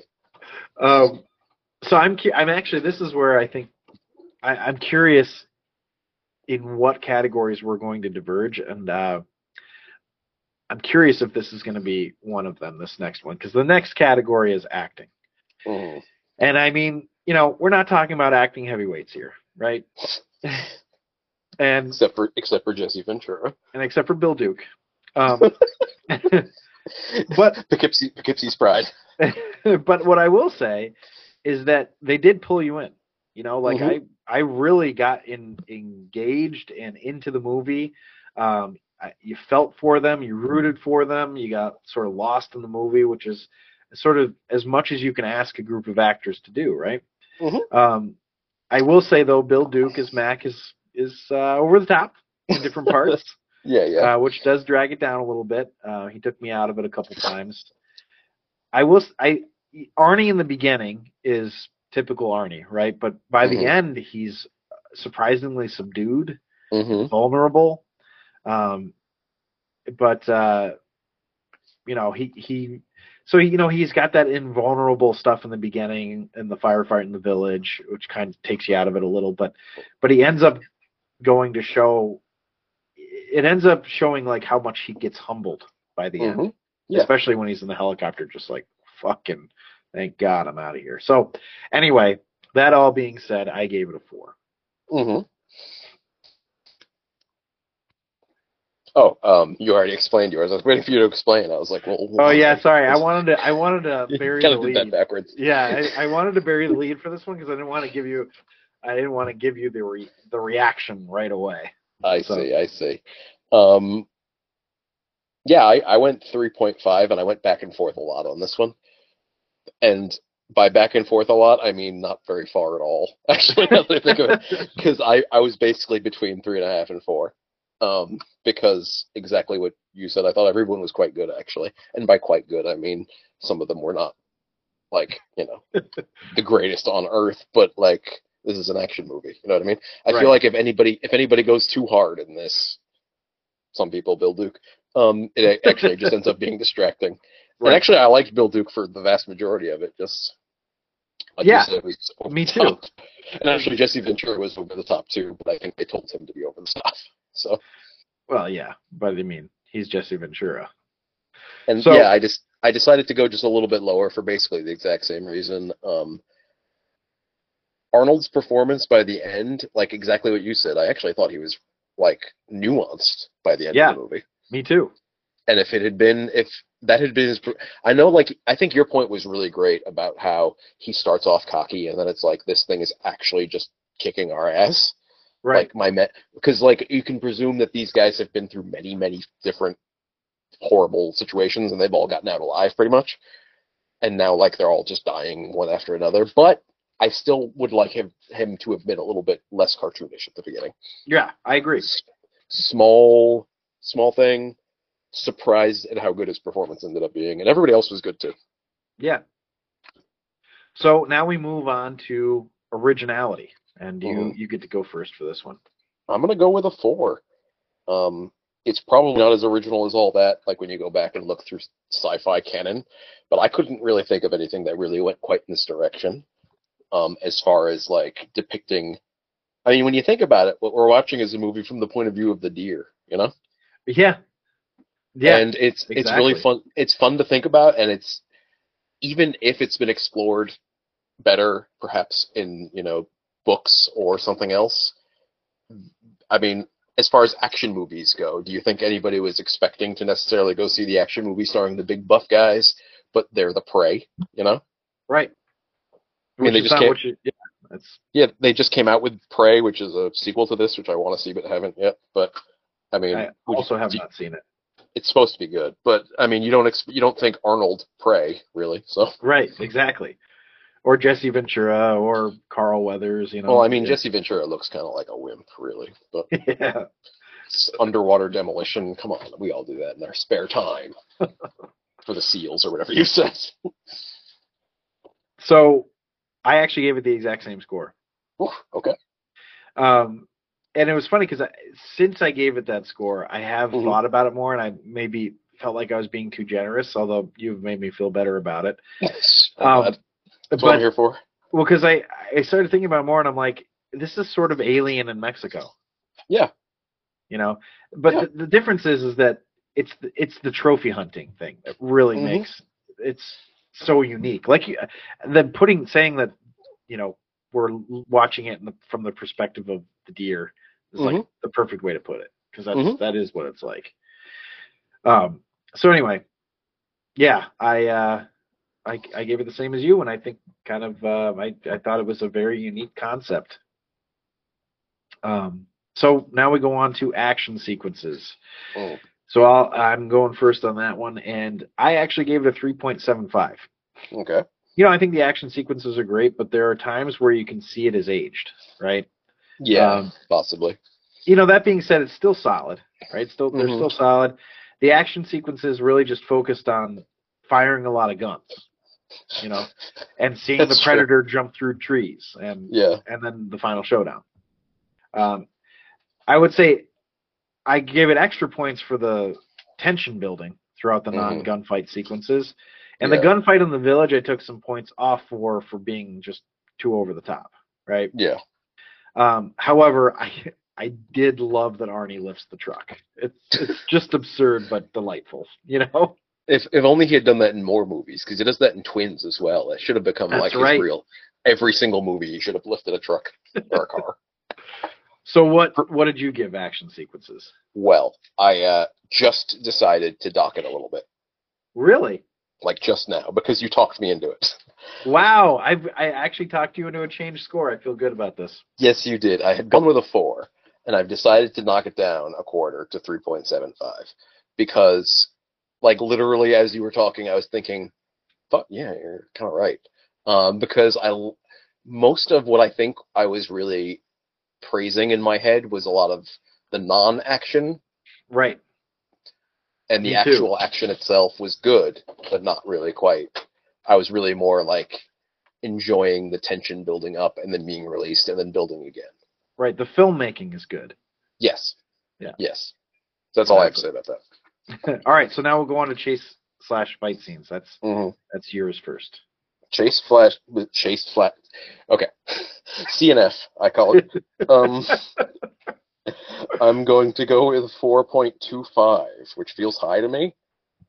I was thinking about docking that one too, but I'm just going to leave it because I'm going to consider a lot of the tension building stuff as being part of the chase. Because the movie is that's a good point. It's largely like not a chase movie, but it's a hunting movie. So I'm going to count that. And I think the fighting is actually pretty good, as opposed to like the gun shooting, like you mentioned, which is a lot of gun shooting. Like, we'll get to Final Showdown and everything, but I like the way, like I said, that the Predator sort of engages on your terms. If you're not interesting prey, he doesn't hunt you. And if his technology is way too advanced. Like, you only have a fucking bow. Maybe he doesn't use the lasers or something like that. So I'm sticking with the higher score for that one. You know, you made a really fascinating point about basically the whole thing is it's like a stock is what it is, right? Because I gave it a 3.5, and Okay. I'm sort of thinking maybe it deserved a little bit better. I'm going to stick with what I've got, but That's fair. That's fair. so there were, because the way I looked at it is I felt like there weren't actually a ton of chase or fight scenes. Yeah, Right? yeah. Except for the final showdown, which we'll go to later. Yeah. There's that first battle scene in the village, which, you know, as stated in the previous category, was a little over the top, you know. And then, you know, it did have some decent fighting, and I mean, him stabbing a guy into a wall is kind of cool, right? Yeah. Then there isn't much of a fight scene, and it's still mostly them just running away from the predator, which, you know, it's kind of a chase, right? And then there's Mac and Carl Weathers, the character that run towards him, but there's just not much of a fight. Yeah. You know, but you know, still, I felt it was well done. It you know, it was basically to establish that the Predator is sort of, you know, essentially unstoppable, right? And so it does that well because all these big butch guys can't fucking do anything to him. So that means we're moving on to film coherence. I'm curious where we're both going to be on this. I might bury the lead on this one again if you're okay with it. So I actually don't know that there's anything that was really unnecessary in this film except for the over-the-top aspect of like the village battle scene. But the film doesn't really skip a beat. It goes from scene to scene with direction and intention. It never leaves the viewers behind or like they don't have to catch up to what's going on. Yeah. So I gave it a 5. I gave it a perfect score because even though that village scene was over the top in some ways, I feel like that's too nitpicky to deduct points for. So no, I couldn't. I suppose I could agree more because I only went with a 4.5, but it's like kind of close to perfect for what it was trying to do. There was I'm just gonna repeat what you said. It's just a couple of things that were wrong. Were just like, why did Mac get so upset so quick? And that attacking the village via explosives was kind of weird. But like that's super minor. Actually, the one gunfight in the village, it took me out of it a little bit. But aside from that, it was basically perfectly coherent. And I think 5 is actually, it's only like the second maybe 5 that I think either of us have given anything. And I think it's basically pretty earned because I'd be hard pressed to change anything. If they came to me as like, if I was a film editor or something like that, I'd be like, no, it's pretty tight. Yeah, right, exactly. I'm It's hard to really come up with anything. Let's see. So sorry, go. No, it's okay. I was calculating something in my head. Okay. All right. So now we move to hero appeal. So that's you first. Hero appeal. I went a little bit back and forth on this one too, but I ended up with going 4.5, which feels awful high. But I think this is one of Arnold's better characters. I don't want to say his best because I don't want to ruin another movie we might do eventually. I get the feeling we will. But really the only thing I dock him for there is we already talked about, where at the beginning I didn't quite love. If they wanted to make him seem like he was not altruistic, but like responsible and not wanting to get involved with like war crimes, they shouldn't have made him quite so like, I'm super cool at the beginning. Yeah. But other than that, he was obviously like a good leader. You could believe everyone, like, you know, following him into the jungle, and I actually wanted him to succeed at the end. I knew he would. I don't know. I just knew. But you don't know how. Yeah, it's just an intuition I had. Well, it's because you know Arnold's still alive.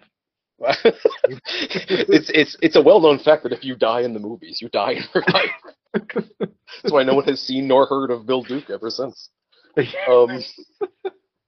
Actually, he was in. I believe he was in another action movie that maybe we will rank someday called Yeah? Exit Wounds. Well, Do you remember Hello. Exit Wounds? Because no. let me I tell you who don't. stars in it.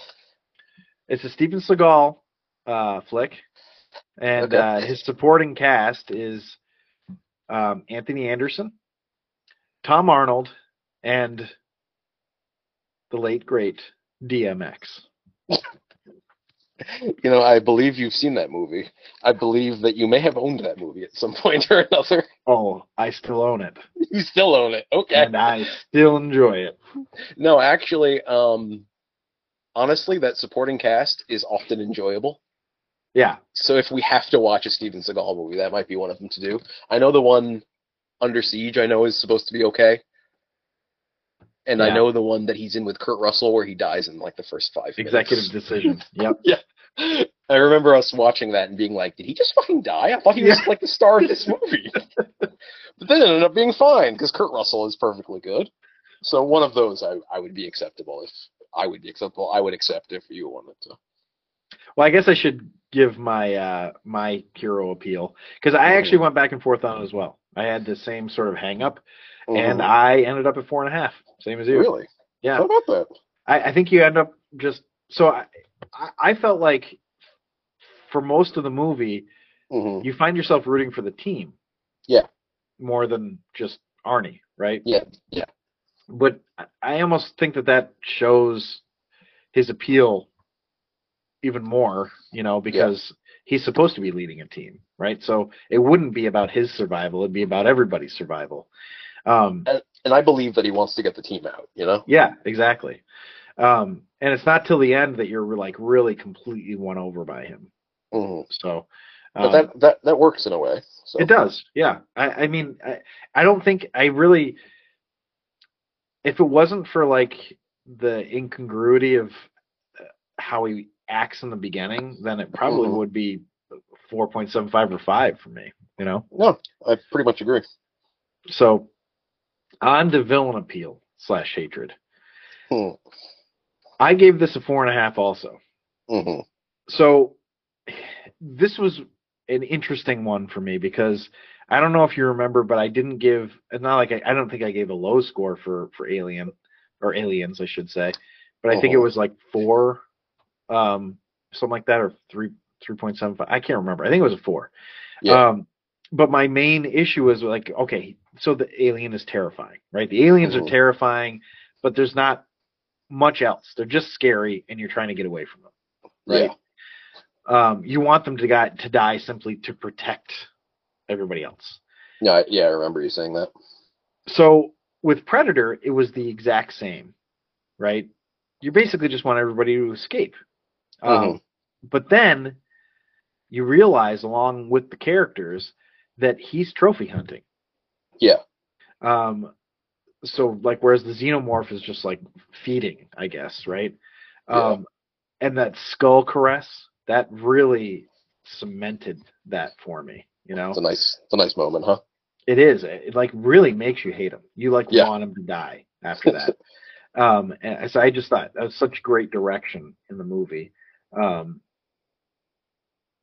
But yeah, just when he caresses the skulls of his kills, it just makes you disgusted with him.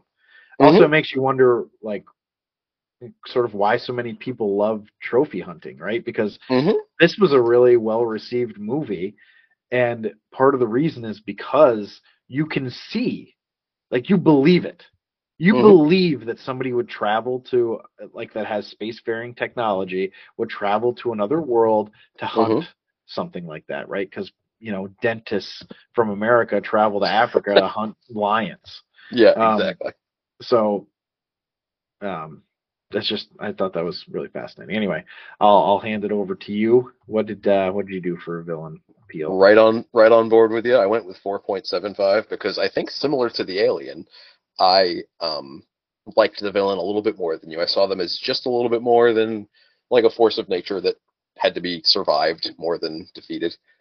But that's partly because I like the implied lore about them traveling to different places, which is explored. I've seen the sequel Predators. I don't know if you've seen that. It has Adrian Brody in it. Yeah, I've seen it. I remember it being okay.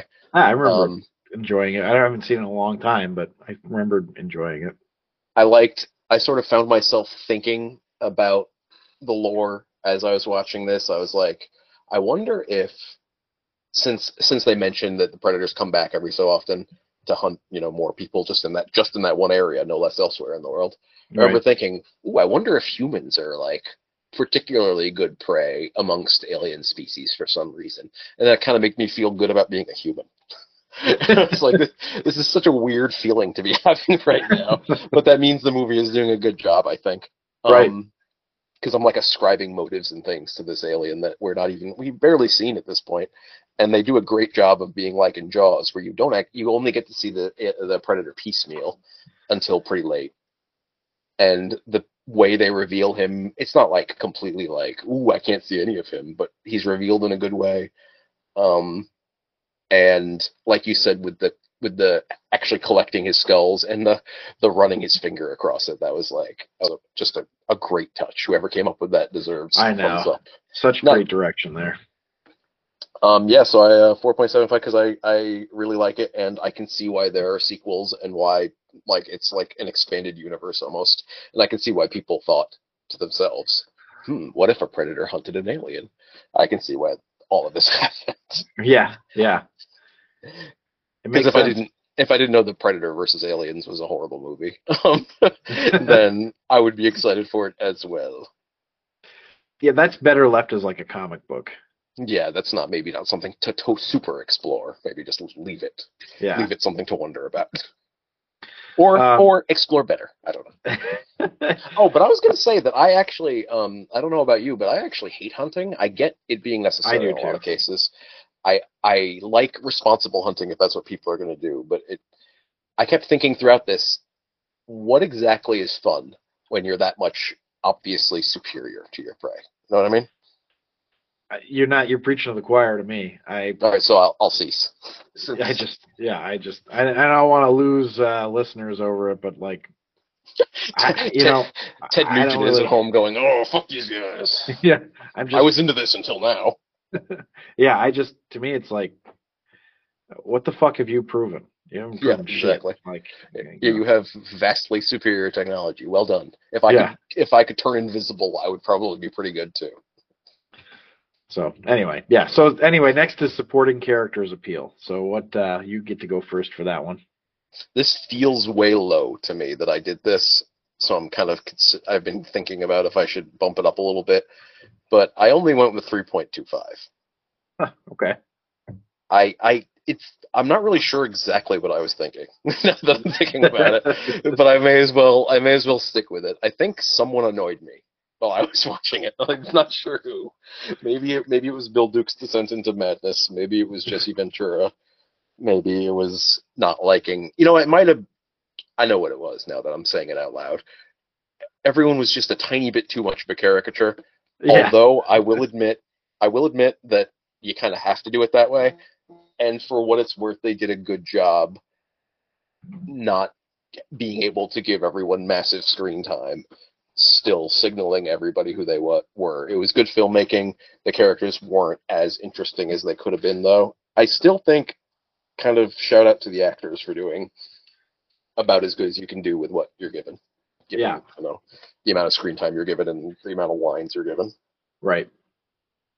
Well, I thought it was better than you did. Yeah. I gave it 4. Okay. So I didn't really care about that much at first, but they grew on me.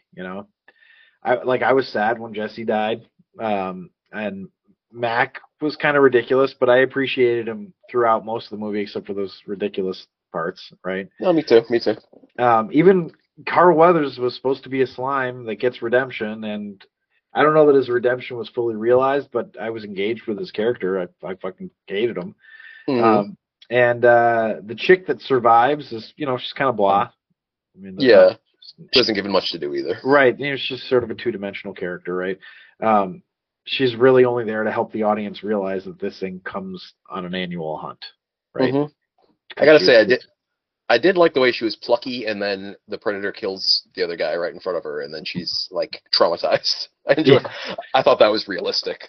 That's true. That's a good point. Yeah, she was just like, okay, I'm all done with running away now. Yep, I'm just gonna sit here and be scared because That's terrifying. But yeah, I thought they were all great. I feel like I could have was gone that as high, amazed. and I just didn't. So I think we agree basically there too. All right, so now we're on to the final showdown: hero versus villain, Arnie versus Kevin Peter Hall. Slash Jean-Claude Van Damme in Yeah, memory, in exactly. memoriam. Just imagine how much better that fight would have been with some kicks. If that's how Like- he felt. I wonder if Jean-Claude Van Damme sits at home and sometimes this movie comes on TNT and he's like, oh, what a missed opportunity. What did they do to my character? They destroyed him. I don't know what he sounds like, really. That's exactly what he sounds like. So I gave it a 4.75. Okay. I thought this showdown, the final showdown, was expertly done. Our hero is vulnerable, and he doesn't. He has to outsmart the villain, right? He's got to outsmart the predator, not just win with brute force. It's not about just besting him in a fight. He has to be able to beat him through wits because the predator is just so much stronger than him. The only reason I didn't give it a perfect grade is because they had the predator take all the protection off instead of just killing his prey. And because I kind of thought, like we talked about, the bow and arrow things kind of ridiculous. Yeah, kind of silly.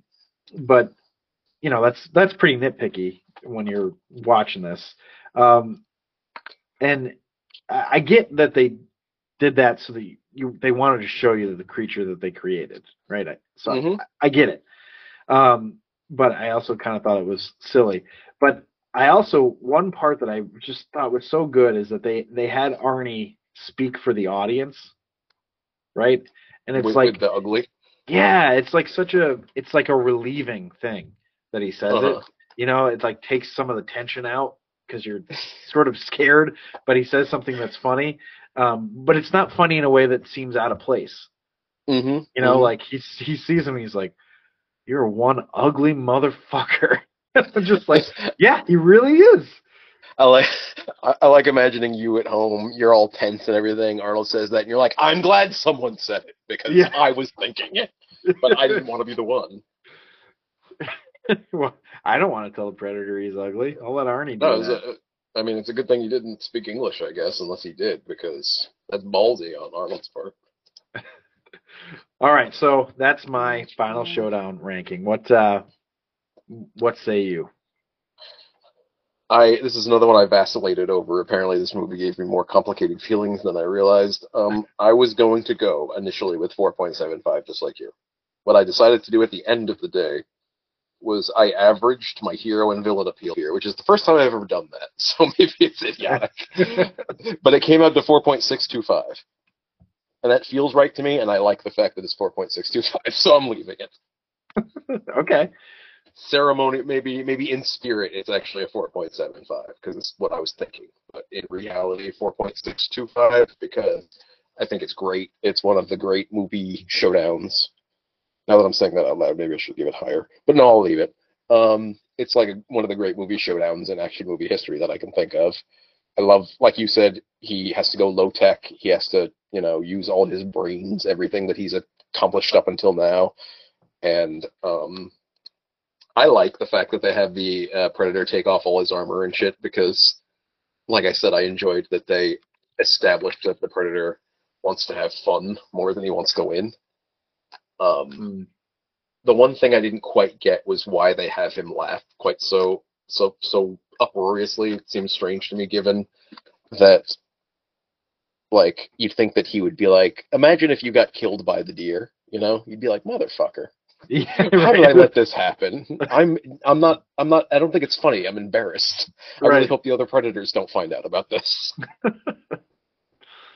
And I just wanted to point out that, on the HBO Max, which is where I watched it on their website, it's the description is it's muscles versus monster when Arnold blah blah blah, and that's not really quite it. He never really uses his muscles. In fact, they could have cast someone much smaller, and all we would have gotten is less epic biceps. Which would have been sad. am thrilled that we got the biceps we got. Really, I'm always thankful for the That's how we got guys. that gratuitous bicep scene. They knew. They were like, all right, more biceps, guys. But so that's where I'm going, and that's where I landed. So I think it's safe to say we both liked this. Yes, we both liked it, and then more than Bloodsport. I've got a total for you. You've got a total already. 83.675. Oh, so it's firmly into second, but still not really. Yeah, but it's close. I mean, it is. It's in the same league at least. This is the only other one that's been above an 80. Yeah, and it's if my calculations are correct, and by that I mean if I listened to you correctly before, because I'm not sure I was paying attention as much as I might have been. It is a lot higher than the Mummy. Wait, what was the Mummy? Yeah. Mummy was 72.65, so it's 11 points higher, and it's only 3.825 less than the Aliens. So, I mean, that's pretty close. That sounds about right now that I'm thinking of it, because I really don't think it's quite Aliens, but it's in the same tier. Maybe they're both S tier. Maybe this one's high A tier. I don't know. Yeah, I mean, I would agree. I mean, I think as we go further along, we'll be able to sort of establish what these tiers are. You know, like 50 or 50 to 60 is not good. or Bloodsport. Right. What? Well, we'll see. Maybe we'll end up with ones that are lower than that. Imagine how low Bloodsport's score would be if I liked it as little as you did. I'm single-handedly dragging Bloodsport up from the depths. But yeah, no, this is kind of neat to have one that's. It's nice to have one that's that's actually, because I think we were both surprised that the Mummy got quite as high as it did, not because we didn't like it, but because it was good, but not necessarily you want to go tell anybody about. Right. If I saw Predator for the first time in 1987, I would have gone home excited, you know? Oh, for sure, definitely. Or if I saw Aliens in 1986. Exactly. You know? That's a heck of a good couple of years. Or if I saw Cliffhanger in 1993. No, Cliffhanger was good. It just wasn't quite that exciting. It's mostly because that one snow bum died. That's what really got me down. That's what really got you down. Well, thank you to our listener for listening. Appreciate it as always, and happy birthday. For those of you who don't know, if there are other listeners, that was a shout out to my mom because it is her birthday today. Check us out next week when we're ranking Jet Li's Hero. Well, goodbye. And hasta luego.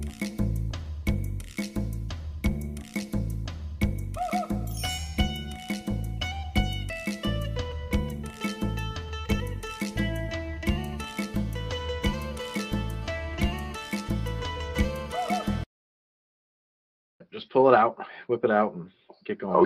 Oh yeah. I feel like I can die happy because that was the best thing that ever happened to me.